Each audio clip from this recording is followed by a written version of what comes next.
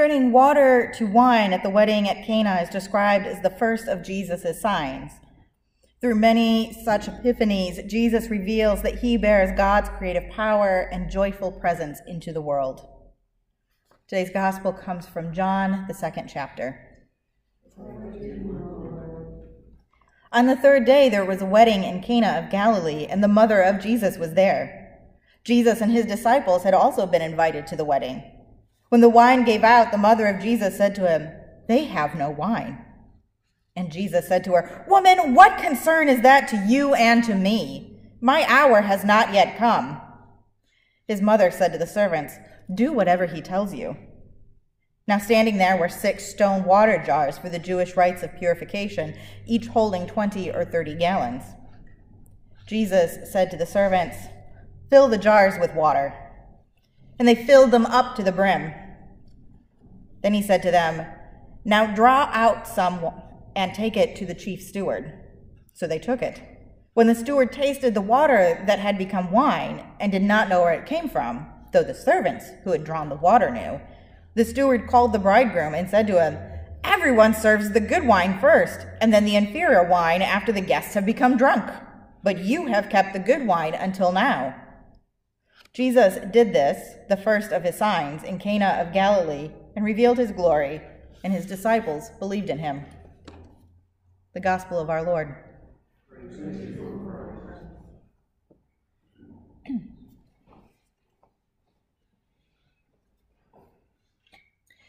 As I've said, most of this year will be spent reading Luke, but today we have a portion from John.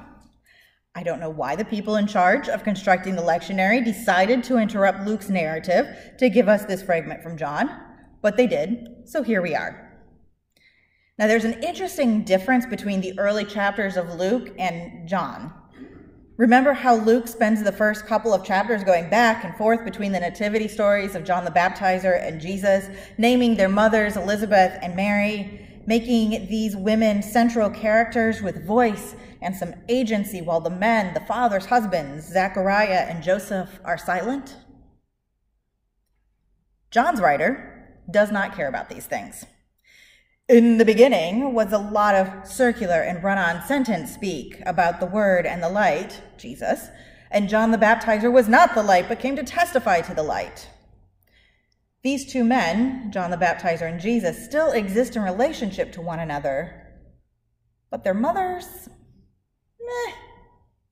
In fact, in John's gospel, Jesus' mother is never named. She is simply the mother of Jesus. For John's writer, the mother and son relationship is not as important. It's the God the Father and Jesus the Son relationship, which John's writer continually emphasizes and uplifts. And again, while Luke's writer portrays Jesus as typically sympathetic to women, not saying Jesus was a feminist or anything like that, just that Luke's Jesus is typically nicer to women than some of our other gospel writers portray Jesus. John's Jesus here is a bit dismissive or discourteous. "Woman, what's the wine shortage to do with you or me? Woman, mind your own business." I like that though unnamed, Jesus' mom persists. She is undeterred as she goes to the servants and tells them to do whatever her son tells them, which is maybe a bit rude and presumptuous on her part, telling another person's staff to follow the orders of yet a third person. But I don't know the cultural norms of the situation, so maybe it was okay.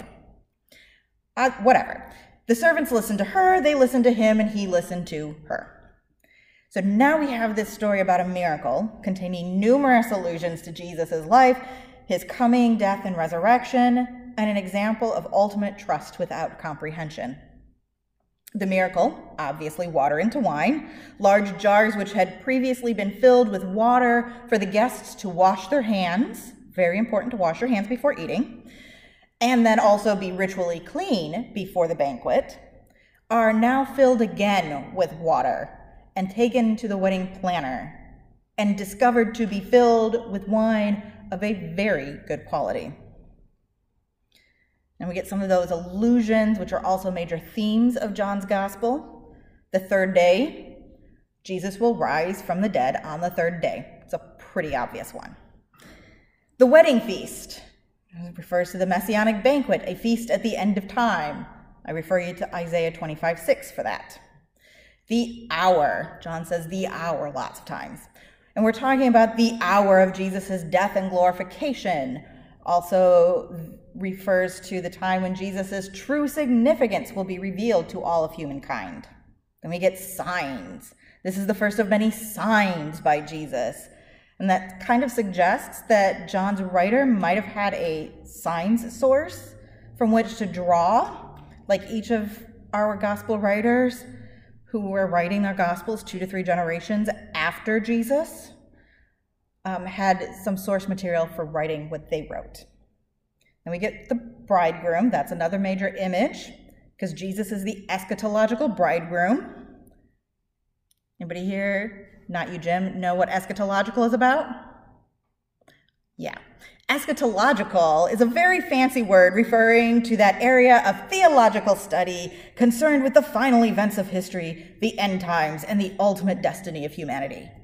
It's very heady stuff that clearly theologians built in. Basically, we will be united with Christ at the end time like two people united in marriage. And then we get to trusting without comprehension. The mother of Jesus didn't necessarily know what Jesus could do, but nonetheless, she trusted he could do something. The servants just did as they were told, trusting the guest who said, do what he says, and then trusting that other guest who told them what to do. And then they knew the what, water into wine, but not the how, because as you know, wine actually requires fruit and yeast and time to ferment, and none of that happened with the jugs of water. And the disciples who were with him, they were already following him as a student, but now they believed without really understanding what they too had just witnessed. How often do we trust what we do not understand? Like, I don't understand all the science behind vaccines or medications, or really much of it at all. But I trust the processes, the many, many, many hours that go into a researcher's education and training, the levels of testing and trials that happen before a drug goes to market. I don't comprehend biochemistry, but I trust the ongoing work of it and the gifts of curiosity and discipline given by God to medical researchers that is turned into new knowledge and shared with us. How often in our lives do we witness the work of God but fail to comprehend what is before us? Like a rainbow.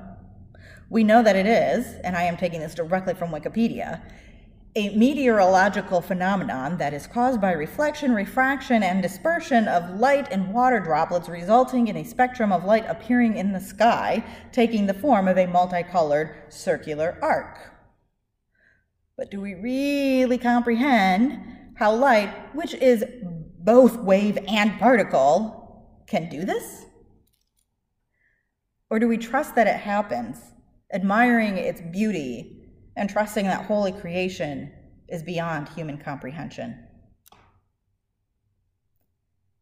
At the wedding banquet in Cana, there were many witnesses to the first sign of Jesus' revealed glory, and they believed in him, though they didn't understand what they had seen. And daily we witness miraculous things that we do not understand. Do we tend to attribute them to divine action and let our trust in God deepen? Or do we ignore the wonder all around us and let it blend into the mundane? I think today we are called to be like the mother of Jesus, the servants at the wedding and the disciples.